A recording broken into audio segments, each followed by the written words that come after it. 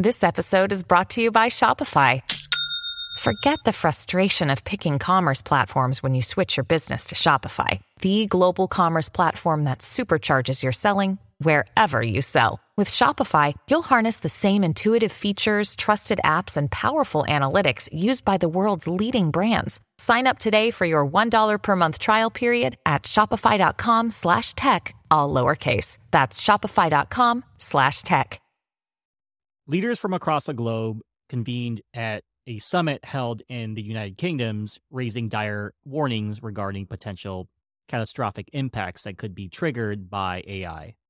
Representatives from a total of 28 companies, including those from China and the US, signed a formal declaration at that event.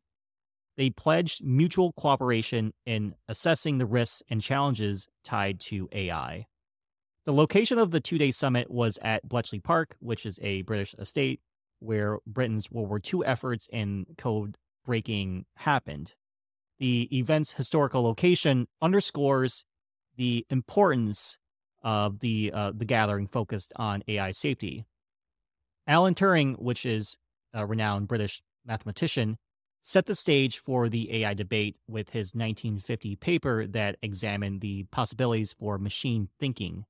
Today, seven decades later, leaders, tech experts, and scholars are still echoing Turing's sentiments. They identify the pressing need to understand and manage the potential power and risk of AI tech.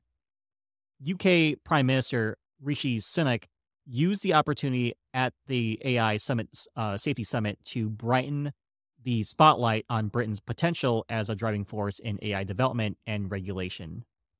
He introduced a document titled the Bletchley Declaration, cautioning against dangerous outcomes that could be produced by these frontier AI techs. The attendees of the summit include high-profile tech execs and business entrepreneurs like Elon Musk, along with political leaders such as the U.S. Vice President Kamala Harris and Gina Raimondo, the U.S. Secretary of Commerce. Wu Zhehu, who's China's Vice President of Science and Technology, also expressed China's willingness to enhance dialogue on AI safety. But the declaration did not provide any specific policy aims or detailed guidance. Future meetings have been planned in South Korea and France to continue the deliberations. The summit was considered more symbolic due to the absence of key political figures like President Biden, Macron, and Chancellor Scholz. AI's rapid progress has stirred governments worldwide into action. They're trying to oversee and manage the potential impacts of AI tech, be it like beneficial or harmful. Last year's launch of the human-like chatbot, OpenAI's ChatGPT, roused up a global concern as it's showcasing the advanced technologies that AI can deliver that can boast both potential and unpredictable risk factors. Additionally, advanced AI tech is increasingly feared for its potential misuse, including cyber attacks, misinformation campaigns, and designing harmful weaponry, as warned by a report from the British government. To counter these perceived dangers, governments are either tightening their laws and regulations or ramping up AI's research and development.